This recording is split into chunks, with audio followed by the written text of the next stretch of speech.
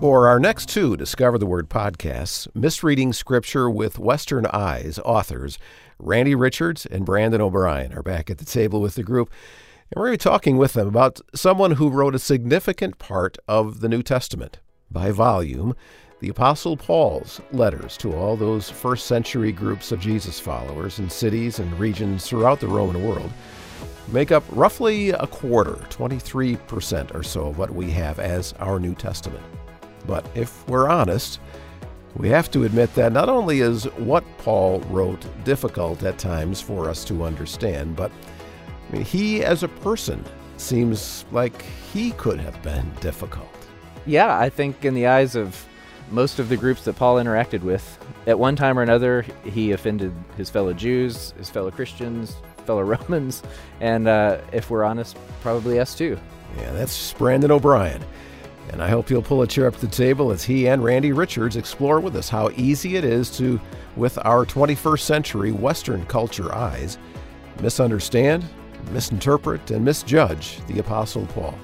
Misreading Paul is our subject on the Discover the Word podcast.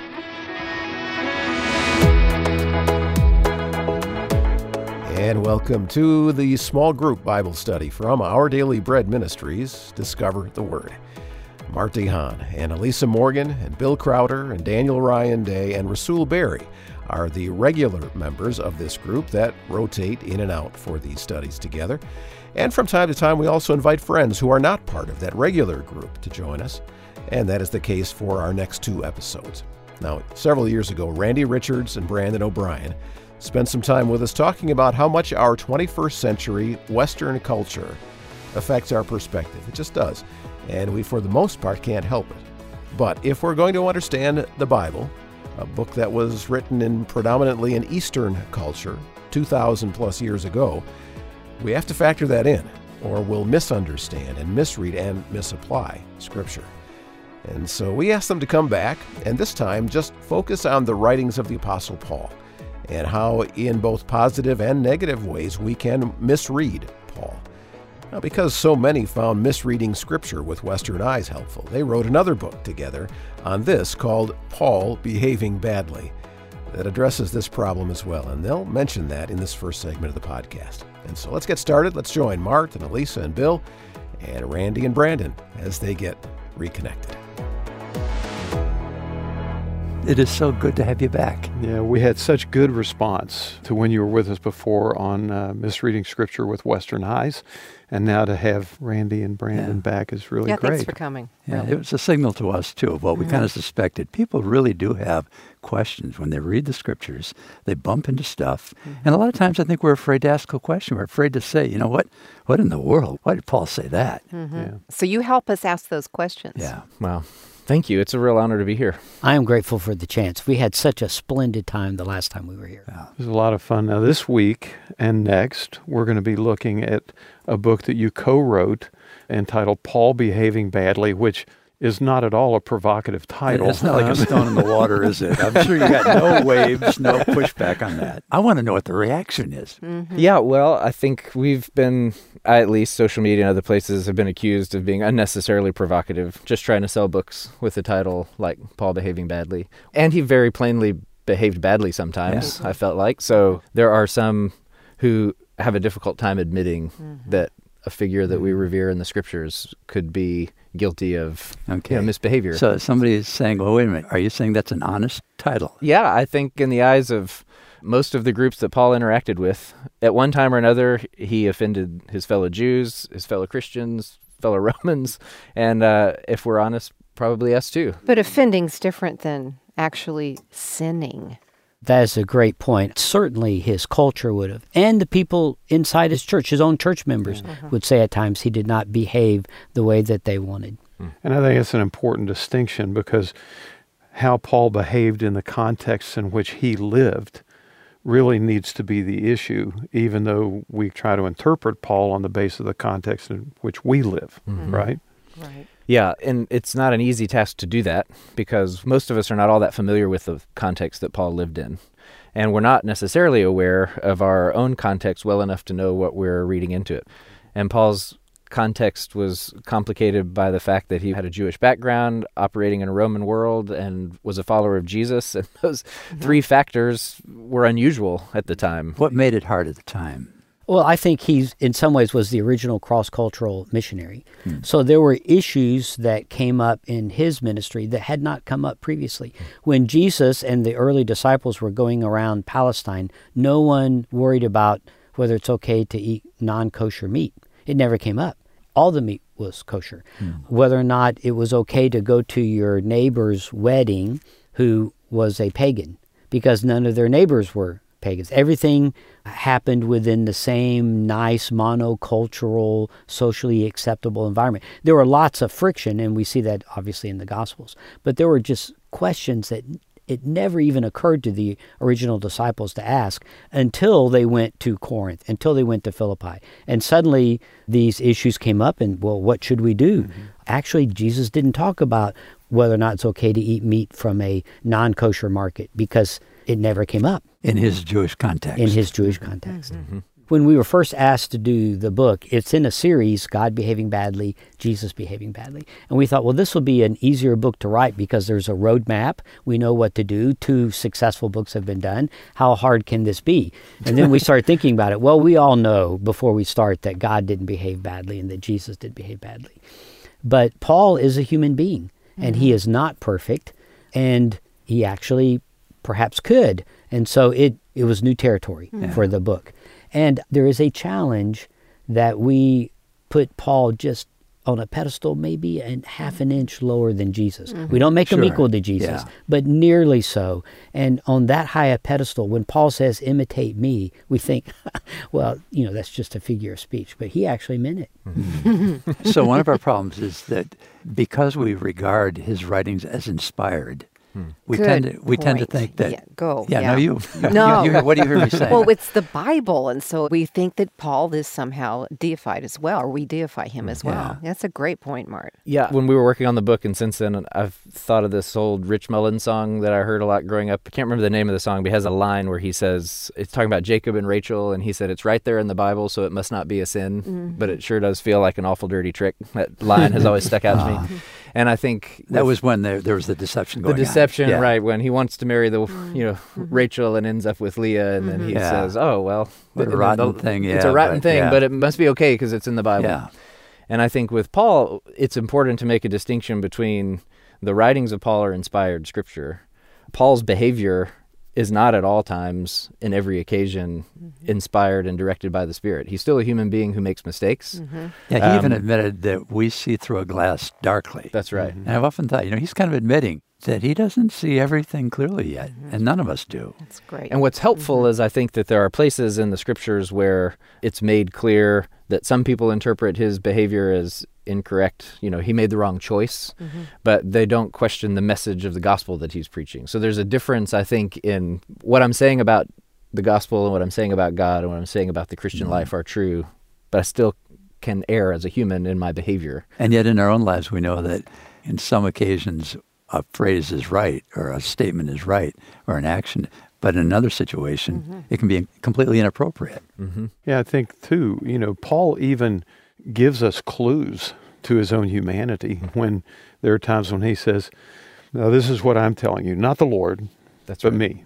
And then there are other times, now here's what the Lord says. That's a great distinction. And so he drew distinctions. Yeah, so what we want you to know is we sense you're onto something, and we really have been looking forward to, once again, just walk us through it. Because my guess is that around this table, like many of our friends, it's not going to sound right at first. And so getting a chance to ask you personally, what you're seeing is really going to help us. The ancient world had the same problem, but they approached it from a different viewpoint. They had these figures they called divine men who were larger than life, and in their mythology they had these views. So these people could do no wrong.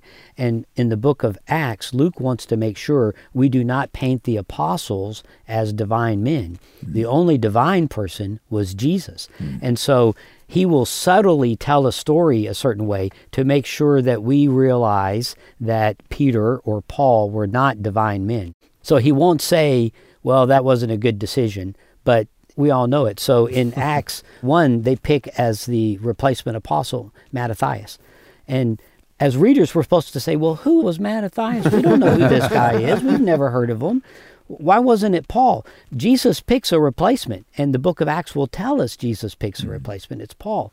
Peter picks Mattathias. It wasn't a good decision. We were supposed to pick up on that. In fact, it's a wonderful story because Peter stands up, quotes Scripture, says, this is what we should do, Mattathias. The very next chapter, Peter stands up, quotes Scripture, says this is what we should do, repent. The first one didn't work out well. The second one starts the church. We're supposed to say, well, it's the same guy doing the same thing. What's the difference? Pentecost. And so that's the way Peter sets up Pentecost. It's not Peter. It's the Spirit that makes the difference. That's powerful.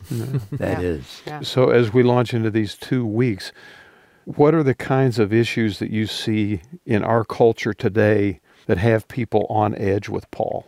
Well, How many, right? so how much time do we have? Yeah. So, in the last year, my family relocated to Manhattan, and I've found it very difficult to start conversations about what I do for a living because it leads right into sort of evangelical faith, and there's the assumption, very secular We city. pick up baggage along the way, don't we? That's- Stigmas and Stigmas, misunderstandings, and we trip over ourselves and other people see it. That's right. And if what you see about Bible-believing Christianity is just scandals reported in the news, then the issues have to do with racism, about treatment of women, clergy and religious organizations were accused of, related to racism, being terrified of immigrants, of being homophobic, of being generally trying to, police everyone's morality.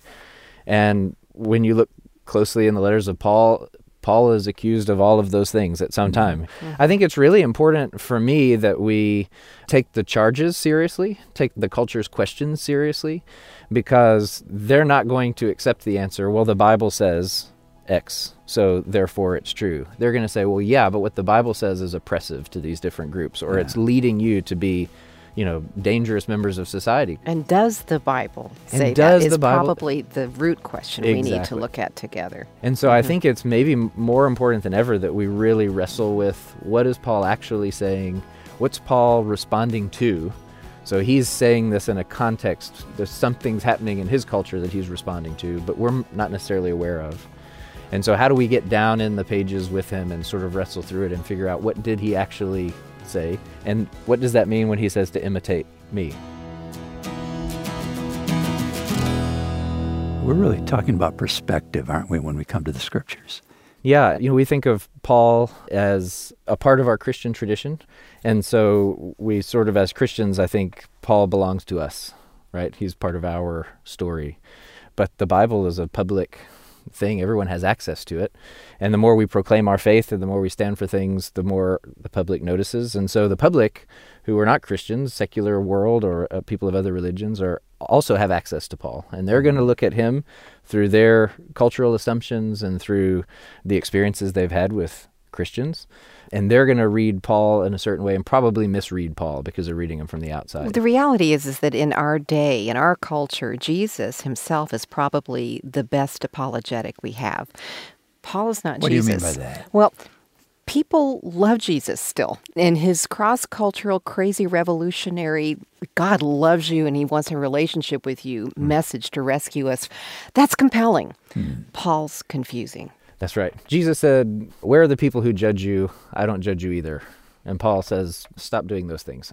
So Yeah, it's a very different yeah, tone from yeah, Paul than yeah. from Jesus. We And all so- have filters. It's just a different set of filters for those of us on our side of the fence. That's right. So it's easy for us to become defensive of Paul when cultural critics are saying he's terrible for the following reasons. And we may want to say, absolutely not, because he actually says this. But we may get Paul wrong as Christians because we're also reading him through a certain set of assumptions. But the option we don't have is to ignore Paul. It is God's holy word, and it is absolutely to be taken So good, seriously. Randy. I think as we're talking about this, every time we open the Bible, we're entering into a cross-cultural experience. And we don't factor that when we come to Paul. That's right. We assume that we're going someplace familiar every time we open the Bible, when really we're going someplace strange every time we open the Bible. And sometimes it feels stranger than others. The Old Testament, I think, feels strange to many people, but maybe the New Testament feels so familiar we're not aware of it. But the fact is, all the cultural navigation we do from this side of the Scriptures trying to read in, there was a lot of cultural dynamics happening in the scriptures cross-culturally, especially where Paul is concerned. In his own day. In his own day. And those create real challenges for us to understand what's going on. Elisa mentioned how much the culture loves Jesus. And there's this great story in John 5 where Jesus sees a lame man by the pool of Bethesda. He says, be healed, rise, take up your mat and walk. You think, well, how could you possibly not like that story? It's a great story. Our life was changed. Right. And we think, well, all you should do is just break out in applause and everyone go home. But they have their own cultural lenses. You think, well, what's wrong with what Jesus did? Well, it was on the Sabbath. You think, oh, that's some kind of crazy Jewish rule. Well, it's part of God's word. And it says people don't work on the Sabbath. But they had an exception.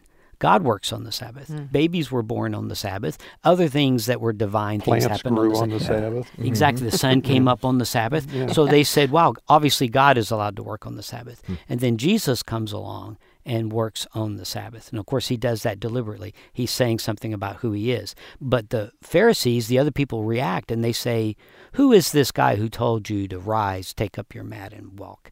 And so it turns into a Sabbath discussion, and it is a strange world that we just entered.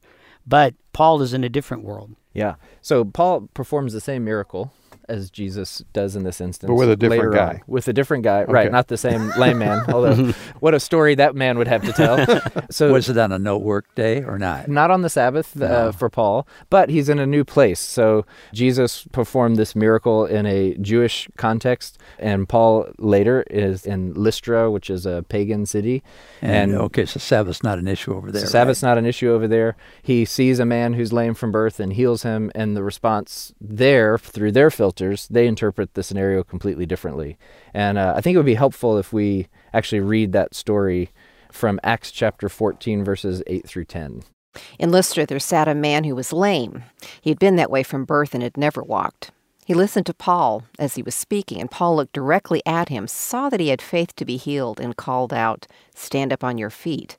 At that, the man jumped up and began to walk. And once again, we think there should be nothing but celebration and everybody goes home happy. And there does seem to be more rejoicing actually going on in Lystra than happened in Jerusalem in verses 11 through 13. When the crowd saw what Paul had done, they shouted in their local dialect, "These men are gods in human form." They decided that Barnabas was the Greek god Zeus and that Paul was Hermes, since he was the chief speaker. Now, the temple of Zeus was located just outside the town, so the priest of the temple and the crowd brought bulls and wreaths of flowers to the town gates, and they prepared to offer sacrifices to the apostles. Now, this strikes us as just the oddest thing, but there was something going on in their culture. There was a story. Zeus and Hermes visit this little town. Ovid, their Greek poet, tells the story. So this Greek god visits the town and is not welcomed. No one is being hospitable to them. And then this old, sweet couple named Philemon and Baucis, not the Philemon of the Bible, who are woodcutters, very, very poor, welcome them in, feed them the little bit they have. She pours drink for them, and her pitcher doesn't run out. That's where we get that famous story about Hermes' pitcher. That's a miracle. And it seems like a miracle, and they recognize these must be gods. And so the gods spare them, but destroy the city. So in the background, there is this thing of you have to treat gods well if they come to your town. Otherwise, the consequences are serious. Here, this miracle has happened. They don't have any understanding of the one creator God. So they just jump to this conclusion. It's a pretty reasonable conclusion, really. Yeah, no, what's interesting here is that you tell a story I've never heard before. And I'm guessing that a bunch of us are saying, how in the world then are we supposed to get it, what's actually happening? Well, it's interesting. It's the part of the story in Acts that Luke thought went without being said. Because everybody would have known that part by saying, well, they thought it was Zeus and Hermes. And we were all supposed to say, oh, well, yeah, sure the story about Zeus and Hermes coming and visiting. And that's why they jumped to this conclusion. Yeah. I think as a point of sort of very practical guidance to your question, does it matter? I think there are two things to do. One is, this sounds familiar, right? This sort of lame man from birth, stand up and walk. I've heard this before. If you think that this sounds like something Jesus did, I think a good first instinct is to go read that story in the Gospels, right? And to say, is it possible that Luke in Acts wants us to think about that story over in the Gospels. And then I think it's telling, as Randy mentioned, that the narrator in Acts actually names the gods, Zeus and Hermes. And so it's really easy at that point to just Google Zeus and Hermes. And I would be shocked if we don't find something. Wikipedia probably has an entrance that says there's a story about Zeus and Hermes in Lystra, and you go, well, hey, my story's happening in Lystra. And so just you kind of paying attention when the narrator is giving us a clue. So our new commentator is Google. Well, That's interesting. But a good, and actually you bring up a good commentary on Acts would have pointed out that the reason they made this assumption was because of this story that everybody knew back then. That's part of the challenge. When there's a gap in a story, we think, well, it seems like something's left out. Well, there was something left out. And when we don't have it, then we tend to fill in what goes without being said in our own culture. That's how misreadings occur. So how does the story end up? Yeah, let's read the last couple of verses 14 through 18, because I think it's helpful for understanding what Paul's going to do other places when we see how Paul responds to the now chaos that's happening. Okay. Acts 14, starting in verse 14. But when the apostles Barnabas and Paul heard of it, they tore their robes and rushed out into the crowd, crying out and saying, "Men, why are you doing these things? We are also men of the same nature as you, and preach the gospel to you in order that you should turn from these vain things to a living God, who made the heaven and the earth and the sea and all that is in them. And in the generations gone by, he permitted all the nations to go their own way, and yet he did not leave himself without witness, in that he did good and gave you rains from heaven and fruitful seasons, satisfying your hearts with food and gladness. And even saying these things, they with difficulty restrained the crowds from offering sacrifice to them." What I think is really great about this is it shows us how Paul shapes his message to them in a way that they can understand it. He says, we're only human beings, and the God that I'm here to tell you about created everything and has been providing for you, which is what the Greek gods were credited with doing, right? So he's kind of entering their world and having the conversation on their terms, but he's going to preach that same message differently when he's talking to Jews later. And so Paul is toggling back and forth always between this sort of Roman pagan culture and this Jewish culture, and sometimes in some of the letters, he knows that there are members in that church from both of those groups, and he has to talk to both of them at the same time in one letter. And that's another place where we can begin, to feel confusion. So it sounds to me like one thing then to be aware of is that when we're reading the scriptures and something just doesn't seem right, and maybe just to pause and realize something else may be going on in the background that we're not aware of. You're at the table with Marty Hahn, Elisa Morgan, and Bill Crowder here on Discover the Word. And in addition to that extra chair, which is, of course, always saved at the table for you, we've pulled up an additional 2 chairs for Brandon O'Brien and Randy Richards as they lead us in this series titled Misreading Paul. And when we continue in just a moment, they're going to talk about potholes when we read the Bible. Now, in Michigan, where we record these conversations, every winter season, the repeated cycle of freezing and melting and refreezing and melting creates a problem with our roads, the development of potholes. In fact, vehicle repair costs due to pothole damage to cars totals $15 billion a year. And not many of us have anything good to say about potholes. But in the next part of this conversation, they're going to use the image of a pothole to describe when we're reading the Bible and we come across something that we don't understand. And so let me fast forward to where this next part of the conversation about potholes is going to lead. And so thank God for potholes. That's right. What? How can we possibly get there where we're thanking God for potholes? Well, stay with us and we'll discover how in just a moment. Now, as we explore this together over our next couple of podcasts, I would encourage you to get a copy of the book that was written by our guests that is behind much of the material in this series. The book is called Paul Behaving Badly. And as I worked my way through Paul Behaving Badly, I had several aha moments, and I think you will too. As we've said many times before here on Discover the Word over the years, to understand how the Scriptures apply to us in the 21st century, we need to first understand what it meant to the original audience. And the book Paul Behaving Badly will certainly help you see the Apostle Paul in a different light, so that you don't use your 21st century Western eyes only to read what he wrote. In the book, Randy and Brandon will show you how Paul offended Roman perspectives and scandalized Jewish sensibilities in his day. There's no doubt that Paul's vision of the Christian faith was deeply disturbing to many in the first century. And so is it any surprise that he inspires the same reaction with some in our day as well? Well, Paul Behaving Badly by Randy Richards and Brandon O'Brien, we do recommend that you get a copy. And now, back to the group's conversation with Randy Richards and Brandon O'Brien about misreading Paul. Mart, you said something in our last conversation that got my attention. What? Would you like me to leave the room? Well, yes, it's time for a little therapy. No, actually, it was when we were doing the Acts 14 story about Paul healing the man, and they thought that he might be Zeus or Hermes. And I had mentioned the story about Philemon and Bacchus. And I said, oh, there was this popular story going around, et cetera. And you said, well, I've never heard that story. Yeah. It pointed out a challenge we have. That story can help, but there's a negative side to telling a story like that. Yeah, I think it could be tempting to hear some of this background information and feel for the listeners that I don't know this story. I didn't know I needed to know the story. I don't know where to find the story. And to feel like this conversation is making the scriptures less accessible. Hey, you're taking the Bible away from me. I don't understand all this stuff. Well, we already feel that way. I mean, don't you feel so inadequate when you come to read scriptures? Because there's like surprise potholes that you don't even know are there. But there's so much that we do understand, right. though. That's, but I still feel sometimes intimidated, just a natural human response. I think her comment, there's a surprise pothole, is actually not the problem, but the solution. Right, because the issue is, I don't understand this, it's too hard, I don't have the training, I'm not smart enough, because everybody else surely understands this. Mm-hmm. We would say to that, that when you run into something that isn't clear or it seems confusing, first of all, that other people are asking that question, and feel free to voice it, that we need to have these conversations together, bring it up to somebody.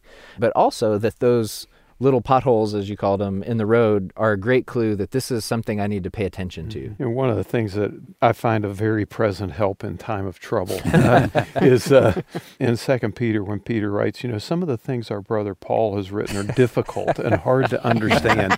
And I think if a guy who walked with Jesus for 3 years struggles with Paul, maybe I'm not going to get it the first time through either. Right. Let's look at a pothole. 1 Corinthians 10, verses 3 and 4. Paul is talking about Moses leading the children of Israel out of Egypt. So we think, I know the story of the Exodus, plagues and parting the sea, but read verses 3 and 4. This is 1 Corinthians 10. Let me pick it up at 1, if that's okay. All right. For I do not want you to be ignorant of the fact, brothers and sisters, that our ancestors were all under the cloud, and that they all passed through the sea, meaning the Red Sea. They were all baptized into Moses in the cloud and in the sea. They all ate the same spiritual food and drank the same spiritual drink, for they drank from the spiritual rock that accompanied them. And that rock was Christ. The same spiritual food. Is he talking about the manna? Okay, well, we're all right with that. Same spiritual drink. I don't remember any stories about that. And then the rock that accompanied them. Well, that's when Brandon would say, a lot of our readers think, well, everybody else knows that rock that accompanied. I don't know what he's talking about. So I better just be quiet. And this is where we have to dig a little deeper. That pothole is actually a clue that something has gone without being said because everybody knew it. Well, everybody back then knew it because it was a very popular story. But we don't know the story. We didn't know about the well that followed the children of Israel around. Huh? And Yeah. Exactly. And the well would flip on its side and roll after them. So as they went through the wilderness, this well would roll after them. And then when they stopped for the night, it'd fall back over and there'd be a well. It is not in Scripture. Right. It was a popular Jewish story. You mean the way you just explained it? The way I just explained it was a popular Jewish story. Because I was thinking of Moses striking the rock and the water coming. See, we go in these different places of what we know. Right. And you're pulling us into cultural... Okay, let's back up. I thought you were just being facetious and making up this story for the sake of our conversation. And you're saying no. This is a real story. This was that a was People really believed. Say that again. What did they believe? They believed that there was a well that followed the children of Israel around. Why did they believe that? You have to drink water every day. And they're in the wilderness. And they're in the wilderness. So where are you going to get water? Well, where did they always get water? In their life, you always got water from a well. So they must have had a well. They must have had They're a well. filling in the gaps. Yeah. Right. And so they had the story. Now, where did they actually get water? We don't know. The scripture doesn't tell us. It tells us a few stories. But On we occasion, assume it yeah. was springs and other places that God led them to sources of water. And when there wasn't one, God miraculously provided it. But they didn't think that way. They read scripture from their own cultural lens. And by the time they were telling these stories, they were living in Israel, and they got their water from wells. So what is Paul saying in 1 Corinthians 10, where they ate the same spiritual food, drank the same spiritual drink, and drank from the spiritual rock that accompanied them, and that rock was Christ? He is saying from the beginning, it's Christ that's been creating a people from the very beginning. And so these Gentiles in Corinth are part of God's story. And that's actually a cultural lens we have. We sing Father Abraham, even though I have no genetic connection to Abraham. But I think of Abraham as my father. I think of Israel's history as my history, which is exactly what Paul wanted us to do. We've been grafted into the tree is language that Paul will use. Well, he was very successful with that story. So we've got it. We are right there. But for these pagans in Corinth, they're thinking, what in the world does any of that story have to do with us? You know, we're followers of Jesus, but that Jewish story is the story of some other people. And Paul's saying, no, that's your people, that Christ has been building a people from the beginning, and now you're becoming part of this story. And it's interesting what Paul's doing in this passage is so different from the way he explained what God was doing in Acts 14, because his audience is so different. Right. In Acts 14, when he heals the lame person in Lystra, and he explains to them, I've come here to tell you about the God who created and provides. It's a very generic sort of monotheistic message. All right. But when he's speaking to Jewish Christians, or when he's talking to Christians, even pagans who have come into the church, and he's trying to educate them in Israel's story, he's using this kind of code words of the sea and the cloud and the rock. And the only way you know what he's talking about is if you're immersed in that Jewish story. And so he's, has to navigate between, how do I tell the same truth to groups who have totally different backgrounds and are going to filter these things in different ways? Here's what we don't want to do is have the pothole mentality that, wow, everybody knew that, but I didn't. There would be Gentile Christians in Corinth who had never heard that story. Right. And so they would say, what? So what is happening now has always been happening in the story of Christianity, is that we have to be educated. And so as Paul toggles between his two cultures, then we add the dynamic of bringing it forward into our culture. And to get back to where we started, I think that the big takeaway is when we read something like this and we're confused and we say, what in the world is going on here? That's probably what we ought to be thinking. Exactly. What surprised me so much is that when we went to that 1 Corinthians passage, and Elisa read it, about being fed in the wilderness and the rock that was Christ, I thought I had the information that I needed. But when you started telling the story that sounded like cartoonish, a fable to me, I had no clue that the Jewish people actually, that was their explanation for how the Jews were finding water in the wilderness, having this well following them around, following them aside and giving them water whenever they need it. So it came from a careful reading. As she was reading along, the part that we just glossed over because it didn't fit our image was the rock that accompanied them. Yeah. And so we'd just say, whatever, and we'd skip over it. Well, no, it's Scripture. It's God's holy word. Let's dig in and read it. But the two takeaways we want to have is don't be intimidated. You can be blessed by that passage without ever knowing that story. Yeah, I enjoyed that passage because I had understood enough of the Old Testament narrative to get a lot of it. Right. But if we dig a little deeper, then we find more treasure. Even more. And we're a little bit more blessed in reading the story, that here's how Paul takes the story they know and weaves Christ into it. Yeah. I think another takeaway is that if you're reading familiar passages over and over and over again, we want people to be reading the scriptures every day, right? But then they become familiar. You don't know what you don't see. Yeah. The more we know of the bigger story of the Bible, the better we're able to provide context, right? That's right. And the more we can read it with people for whom these stories are unfamiliar, the more it kind of can snap us out to say, oh, you're right, that is strange, but I just hadn't noticed. We worship in a church plant where there are a lot of new Christians, and we read scripture every Sunday morning. And one morning, someone read the story of Ananias and Sapphira, where They withhold the offering from the Lord, and then God strikes them dead. And at the end of the reading, instead of saying, "This is the word of the Lord, thanks be to God," the person reading said, "Wow, there's a lot there," and then sat down. And it's so refreshing to read that story with somebody who's going, "What?" Because it makes you slow down and look at it. And I think that just giving people that permission to say, "This feels strange." It is strange, but it's not hopeless. Stick with it. Hang together, all of us together, because if we stick with it and help one another understand these things, you know what? We'll make progress. Thank because God we for can potholes. trust Scripture. And so thank God for potholes. That's right.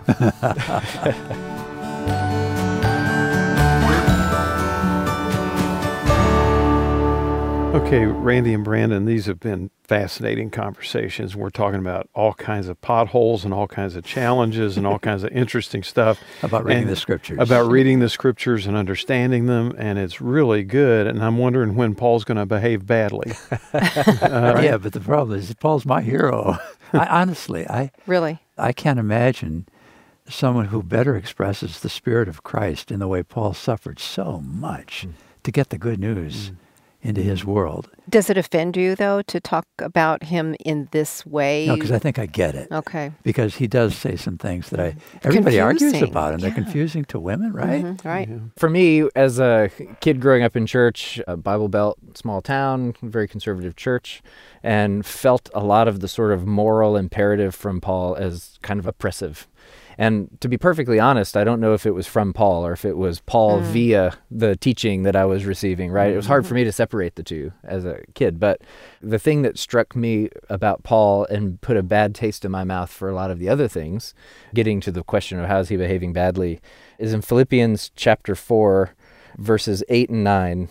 This is going to be like an example, though. Of This is an example, right, exactly, yeah. Sure. Of what strikes me about Paul's What you used to demeanor. bump on. What you used okay. to bump on, yeah. He says, finally, brothers and sisters, whatever is true, whatever is noble, whatever is right, whatever is pure, whatever is lovely, whatever is admirable, if anything is excellent or praiseworthy, think about such things. We love that verse, right? Verse 9, whatever you have learned or received or heard from me or seen in me, put it into practice. And the God of peace will be with you. Yeah. So if I want the God of peace to be with me, I just got to act like Paul. Just act like Paul. And I think that just that verse 9 always struck me as just the arrogance. Who does he think he is? Who does he think he is to say that, like, all you guys need to know is whatever I've said and whatever I've done, just follow me. But isn't it our tendency to say, well, yeah, I guess Paul could say that because he was Paul. Yes. I'm not sure that all of Paul's contemporaries felt that way about Paul. Well, that's a good point. right. He really rubbed others the wrong way, didn't he? And I think if you come in with the admiration that you expressed for Paul, it's easy to gloss over some of the things, like having a falling out with Barnabas at the beginning of a mission trip. And everybody seemed to like Barnabas. So if you have a problem with Barnabas, maybe you're the problem, right? Right. And so we see that sort of story. We see him telling women not to speak in church. We see him, but it's easy maybe to gloss those things over if you come with the sort of admiration. If you come already feeling like this guy is out of touch and out of date and he's dangerous, then all of those other things just sort of leap out from the page, the way he talks about the Jews are dogs and they killed Jesus. And you can have a visceral reaction to those kinds of difficult statements if you're predisposed to think that Paul isn't a great guy. So we have a culture and someone like me coming at Paul from two different directions. Paul has always been a hero of mine, and he still is. And so for me, Paul behaving badly, I like getting to the end where I'm able to say, not really. But as Brandon points out, culture comes at him from a completely different direction. And I do think, as we've mentioned in a previous conversation, Luke is also trying to make sure we don't suddenly turn Paul into a demigod. And so he loves to point out the little story about Barnabas and Paul having a falling out. You say, well, yeah. But he points out, who do they have a falling out over? Over John Mark. Well, all of Luke's readers know, John Mark, you mean like the guy that wrote the gospel? That John Mark? Yeah, that one. Yeah, that so one. they're all going to know, gee, he kind of turned out okay. Not only that, but Paul will later refer to Mark as my son. And so they're going to read that and realize, wow, actually, Barnabas had that Right. And better than Paul. Better than Paul, and that part of Paul's personality was hard driving.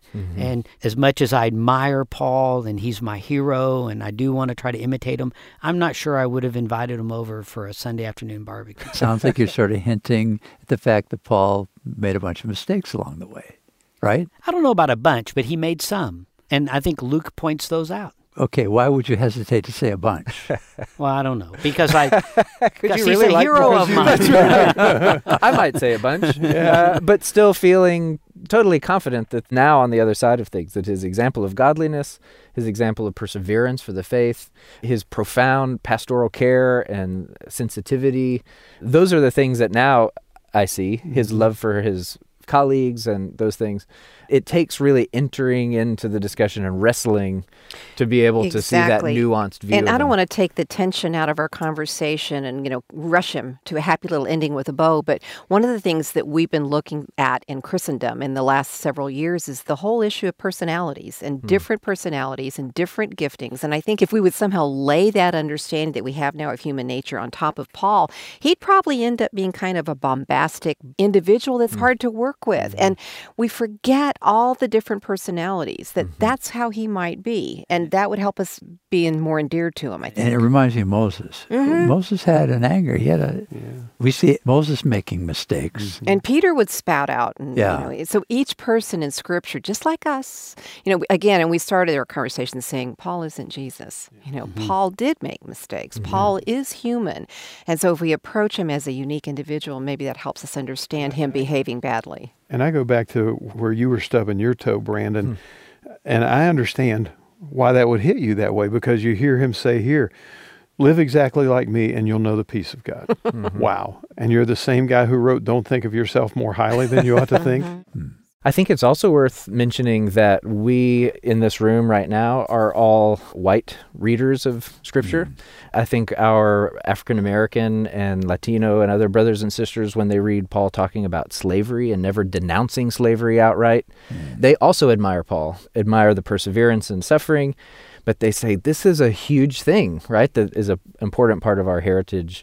And why didn't Paul come out and say, strongly against this? And, when Paul tells women to be silent, we think, maybe should have done that. But for me, that's an academic issue. For Elise, it's a different issue.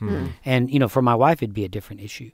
I think we do too quickly rush to rehabilitate Paul. We say, well, maybe he had some barbs in him. But, if you're going to go out and preach the gospel, you're going to get persecuted, you're going to get beaten, you're going to get put in prison.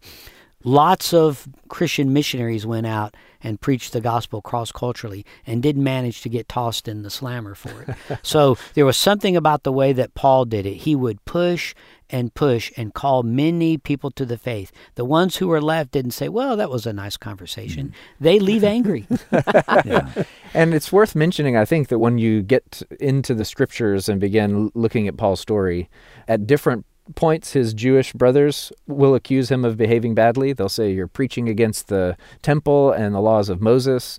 You're inviting people to the table that you shouldn't be, and those kinds of things. And then when he's interacting with Romans, the Romans will accuse him of behaving badly because now he's talking about family dynamics and sexual ethics and all this in ways that alienate the Romans. So we are primarily concerned with the way he seems to be behaving badly to us. But one of the things that's important is that he's behaving badly in the first century, depending on who you're talking to. So if we go back to the Philippians 4 passage, if we do imitate Paul, like we should, then we should not be surprised when the Pharisees in the church are angry with us and when the critics in the culture are angry with us. If both groups are mad on the same issue, then we probably are in the middle where we ought to be with Paul, and that may be good company. So really hearing it the way Paul may have meant it, is speaking kind of a truth against a culture that might not embrace it. Whatever is true, whatever is noble, whatever is right, whatever is pure, whatever is lovely, whatever is admirable. Those are different words. It's higher ground. Well, and that's a good point because I think there's an implied contrast. Whatever is true and the things that you used to think are true are not true. Whatever is lovely and the things that you used to think are lovely are not lovely. I think he's driving a countercultural sort of argument there. The part of that verse that irritated Brandon the most that you also pointed out, Bill, was and then the peace of God will rest on you. Well, in other words, in a time when there seems to not be peace, members of the church are angry with you, members in the community are angry with you, there seems to be a lot of tension. But if you're doing what is noble and right and lovely and honorable, then at least the peace of God will be on you. And remembering that Paul was under arrest as he was writing this, and he was not necessarily living a life of luxury in this moment, but he can still talk about the God of peace may inform how we understand it as well. That's right. So really what you're saying is that Paul, we know, had an intent to help this church. We know he had a heart for them. If we hear his words, it probably makes all kinds of sense to say he had given them a loving example of someone who was desiring deeply to be true to Christ and wanted them so much to join him in that. That's right. Yeah, talking about some of the reasons why not everyone might be enamored with the Apostle Paul and struggle with some of the things he wrote, feeling that it reflects someone who's racist or chauvinist, arrogant, stubborn, out of touch. But where would that be misreading Paul? Well, our series is called Misreading Paul, and we're talking with Randy Richards and Brandon O'Brien, authors of the book, Paul Behaving Badly. And we're coming down toward the end of the first half of our conversation about this. And so, Randy, where should we go next to finish up part one? In our next conversation, we're going to look at some specific examples of where Paul behaves badly in ways that will resonate with our own listeners, I think, and we'll be able to see, wow, ouch, that does seem a little bit that way. We're not going to sweep it under the rug because it's Holy Scripture. We're going to take it seriously, but we're going to be able to see how a better reading of Paul helps us to see how this is actually the right way to address it. All right, sounds good. That's the direction that we'll go after a quick timeout.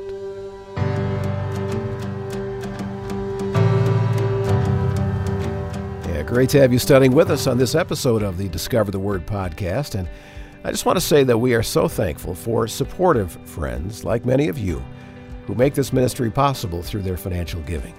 Discover the Word is free for anyone to listen to, but producing and distributing these studies, of course, comes with expense. And so your gift will help us to continue to make the life-changing story and wisdom of the Bible accessible to people all around the world. You can give when you go online to discovertheword.org. Click on the Donate tab. And when you're online on our website, be sure to use the links at the bottom of the page to follow us on social media. Get updates via Facebook or Instagram or Twitter, and that'll help us stay connected. And now back to the table and the conclusion of part one of Misreading Paul. As I back up a little bit from our conversation and I look at all four of the ones we've had so far, I want to be really clear that we are not just trying to point out, well, Paul was a stinker, and he behaved badly, and we're going to point our finger at him. What we're really trying to do, if I'm getting this, is help us understand the kinds of concepts we take to reading Paul that mislead us, that mess us up, and therefore we miss his points. And we want to learn instead how to correctly read Paul because he has so much to offer us. Mm-hmm. I would be mortified if listeners finished all of these conversations by thinking less of Paul. Mm-hmm. I want us to be more excited about reading Paul, more thrilled with what he has to say. But we get into trouble, we run into potholes, as you so cleverly said, because we misread Paul. Mm-hmm. That's right. It's hard to strike this balance because I think there are some listeners that we want them to pay a little closer attention to the difficult passages than they have paid. And then there are other listeners who are beginning to write Paul off and say it's just too much. Mm-hmm. And trying to find the sort of nuance to address both groups is somewhat difficult. But in the end, we do think that the people who are about to write Paul off are doing that because they're misunderstanding what he's actually saying. If Paul was writing to us today in our American culture, do you think his letters would look significantly different than we read them? You're nodding.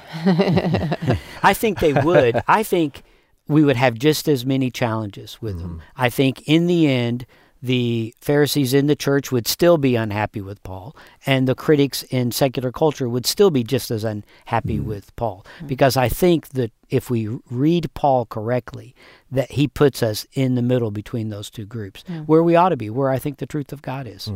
But he would be speaking to different circumstances. Oh, absolutely. Different and different topics. issues. That's right. He might be offending people, but maybe for different reasons. That's right. But still, anytime you present substantial ideas, people on all sides of that argument are going to either like it or hate it, depending on what they've already decided to some degree, right? Right.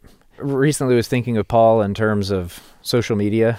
My Facebook friends, for example, are fairly evenly divided between progressive on this issue and conservative in this issue, or Christian or non-Christian. And it becomes very difficult to know what to say about anything other than here are cute pictures of my children, right? That's safe. Absolutely. Everybody can agree with that across the political spectrum, right? But it becomes hard to speak. And I think we live in an age where if you say anything publicly, it's immediately subject to criticism. And it's subject to criticism from everyone. We can't say anything privately anymore because we're broadcasting ourselves on social media. Paul is actually a really great example of someone who navigated a similar scenario, someone who's trying to speak to different groups with the same truth of the gospel. I think when we read him correctly, what we find is that he's not actually offending people on the issues. He's offending people with the gospel. The gospel is an offense, right? And he's adhering so closely to the gospel that when you do that, it offends people who are on different sides of it for different reasons. And so I think the problems look huge when we're misreading Paul, but that doesn't make the tension go away when we read him correctly. I think we have offense for two reasons. One is the right reason Brandon just mentioned, that the gospel is a stumbling block. It is an offense. But sometimes he offends because we misread him. And Brandon, you had a great example growing up of how people misread Paul, and it was used to beat you over the head. That's right. Yeah, so I grew up with hearing Paul used in sort of reinforcing our small-town conservative Bible Belt morality, right? The don't drink, smoke, or chew, or run around with girls that do. And Paul is brought into that conversation, avoid all appearance of evil. He says in Ephesians 5, there should be no foolish talking or jesting. And I thought, man, this guy's just really a killjoy. And I think for me, I'm reading all of those statements from Paul through my historical place of being an American Christian and through my cultural place of being a Christian in the Bible Belt, certain kind of Puritanism as a bad word. H.L. Mencken once said that Puritanism is the, quote, the haunting fear that someone somewhere may be happy. And I think that's culturally kind of what people thought about Christianity when I was a child, and I thought that too, that it's behavior control, it's moralism, and Paul's just one more example of someone who's trying to rein in my good time. And Paul's actually the authority on it. That's so when the youth leader who's weary after the long evening is driving the van home, and there's all kinds of frivolity going on in the back seat and laughter and stuff, and he wants them just to be quiet because he's worn out. Well, sometimes Paul is used as the club to stop all that laughter in the back of the van. Yeah. And the very thing that we don't allow Paul, talking about social media, things like that, and how our words get broadcasted and misunderstood and misrepresented, the thing that we often deny Paul is the exact thing that we first claim for ourselves. Well, you took it out of context. You took it out of context. You don't understand the context in which I was saying that. And that's exactly what we do with him. That's right. And maybe to pull this back, to how we started this conversation, is that we're talking about Paul, who is a human being, an instrument that God used with a unique personality, unique gifting, a unique cultural background that spanned several different kinds of culture to create what we have as letters that now are in the Bible. So we're talking about Paul as a person, but we're also talking about the words that he wrote that we try to understand the gospel of and that we Christ. believe that they are inspired words. Yes. But the problem is, when it comes to leaving him in context or putting him in context, it seems to me that sometimes it's impossible to do that. Okay. Isn't it the struggle to really know what his context was I think that it is a challenge because we are reading someone else's mail. Paul wrote to the Corinthians, and so he says, now, concerning your question about this, and we think, well, I don't know what that question is. Right. And I don't have that issue. Right. But he answers enough of it that we can actually go back and figure these things out. So what seems to us a laundry list of just checking off sins he wants to complain about: flee immorality, stop getting drunk, quit gossiping, disunity, and the Lord's Supper. We think, wow, he just kind of went through this list of gripes that he has, when actually he was dealing with one issue, what they used to call wine parties. So a wealthy person would invite friends over for a banquet. Banquets would end with a wine party. And when we read the Romans complaining about the craziness going on there, they talk about immorality because your host was supposed to provide escorts for everybody, and drunkenness, and there'd be a lot of disunity. They would complain about the passing of notes and political intrigue and all of that sort of stuff. So what was happening is churches were held in homes. So the wealthy patroness who would sponsor the church would invite everyone to her home. Well, Corinthians would do Corinthian things. So when they would come, they would just fall into the normal pattern. So tacking on the Lord's Supper at the end wasn't a tack on. They were doing church. The problem was they were doing church the way they did the normal kinds of parties. And Paul says, wow, you ought not to do this stuff. And Christians were accused of all kinds of immorality, some justified, some not justified. The not justified, for instance, they were accused of incest. Well, the incest was normally because Christians referred to each other as brothers and sisters. So they heard that. That was not acceptable behavior in the larger culture. You weren't supposed to refer to non-kinsmen as kinsmen. So they would call each other brother and sister, and then later two of them would get married. And so they said, oh, there's incest going on in that community. Wow. And you don't really know what's going on over there because you weren't invited. But then some of the misbehavior they were doing, they probably were having trouble with drunkenness and gossip and disunity. If you're hosting the banquet, you want to, provide nicer food for your wealthier guests. Well, how do you do that? Well, you start the meal a little early because slaves got off work at 5. So you could start the nice meats early so your special guests could come. And Paul says that is just shameful. That is just shameful that you do that. Yeah, so it's important to, when you think about fleeing all appearance of immorality and don't do these things in your parties. And Paul is not necessarily making a blanket statement for you in Arkansas when I'm growing up. Don't tell jokes. He's saying, you guys in Corinthians, in this context that's known for these certain misbehaviors, don't do those things. And so he's speaking directly to issues that are a problem for their Christian witness.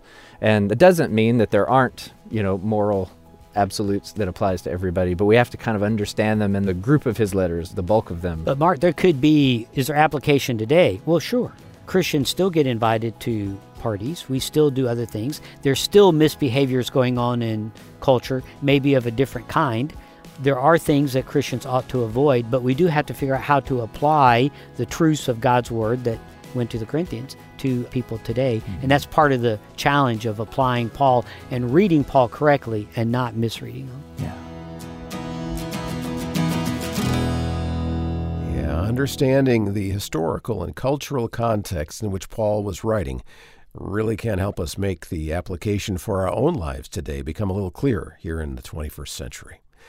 Well, glad you're part of this discussion here on Discover the Word about misreading Paul. And I think you'll agree we're going to need to spend more time on this subject, aren't we? And so in our next podcast, we'll have our friends Randy Richards and Brandon O'Brien give us more examples from Scripture that can help us to understand and not misunderstand the Apostle Paul. Because really, these conversations are right on point with our goal in getting together to discover the Word. We invite you to explore the Bible with us and discover the life-changing story and wisdom of the Bible that points us to a relationship with God through Jesus Christ. And as I mentioned earlier, Randy and Brandon have written a book that expands on this topic. It's called Paul Behaving Badly. In the book, Randy and Brandon explore the complicated persona and teachings of the Apostle Paul. They unpack Paul's personal history and his cultural context to show how to reconcile some of the criticism that people in both his day and ours level against him. I encourage you to get a copy of Paul Behaving Badly by Randy Richards and Brandon O'Brien. Well, I think that last part of this episode was an important conclusion to the first half of this study. And because this is such an important foundation to our addressing some of those things that cause us to misread Paul and have problems with him and his writings, let's have both Randy and Brandon kind of summarize where we are as we wrap up part 1 and look forward to part 2 next time. All right, so Brandon, why don't you go first? So I think the real tension that I felt with Paul in his long lists of moral restrictions and don't do these things and make sure you do these things is that in the same letters he'll tell us that the gospel is about God's unmerited favor, that we don't earn God's forgiveness by works of the law, and the Gentiles don't come in by keeping the law or living a moral life. So why in the world is he saying that on the one hand, and then on the other hand, don't do these things, make sure you do those things? How can it be both? The helpful explanation is that he's addressing specific challenges in a specific place for a specific Christian community where their behavior is threatening their Christian witness. Okay, and then Randy, how would you summarize this criticism of Paul and those who say in this area he was behaving badly? We have Paul writing, flee immorality, stop doing these things, quit, don't. And we have these lists of rules, which is kind of, in some ways, the way we grew up with Paul. Like he was there to just tell everybody to stop doing anything that looked like it might be fun. And yet he's also the one we quote all the time, we're saved by grace and not by works, and that it is God's unmerited favor to us, his kindness, and that we don't have to do things to get salvation. So how in the world can we have both? The part that we're missing is we're reading a letter, someone else's mail. They have written Paul and said, how do we address these problems? And Paul says, well, here's how you address them. Here's how you put the gospel into action. And so he is not, as Brandon has said, writing to a young Arkansas boy in the back of a church van. He's writing to people who are doing things that are damaging the Christian community's reputation and also the very heart of the gospel. Good. That was helpful and clear. Thanks. And so our conversation with Randy Richards and Brandon O'Brien will continue in our next episode as Mart and Bill and Elisa look with them at questions of racism and racial reconciliation. We'll see how understanding the culture in which Paul was writing can help us to navigate the seemingly insensitive comments he seems to have made about some other people groups. So don't miss part 2 of this Discover the Word podcast about misreading Paul. Thanks for listening. I'm Brian Hettinga. Discover the Word is provided by Our Daily Bread Ministries.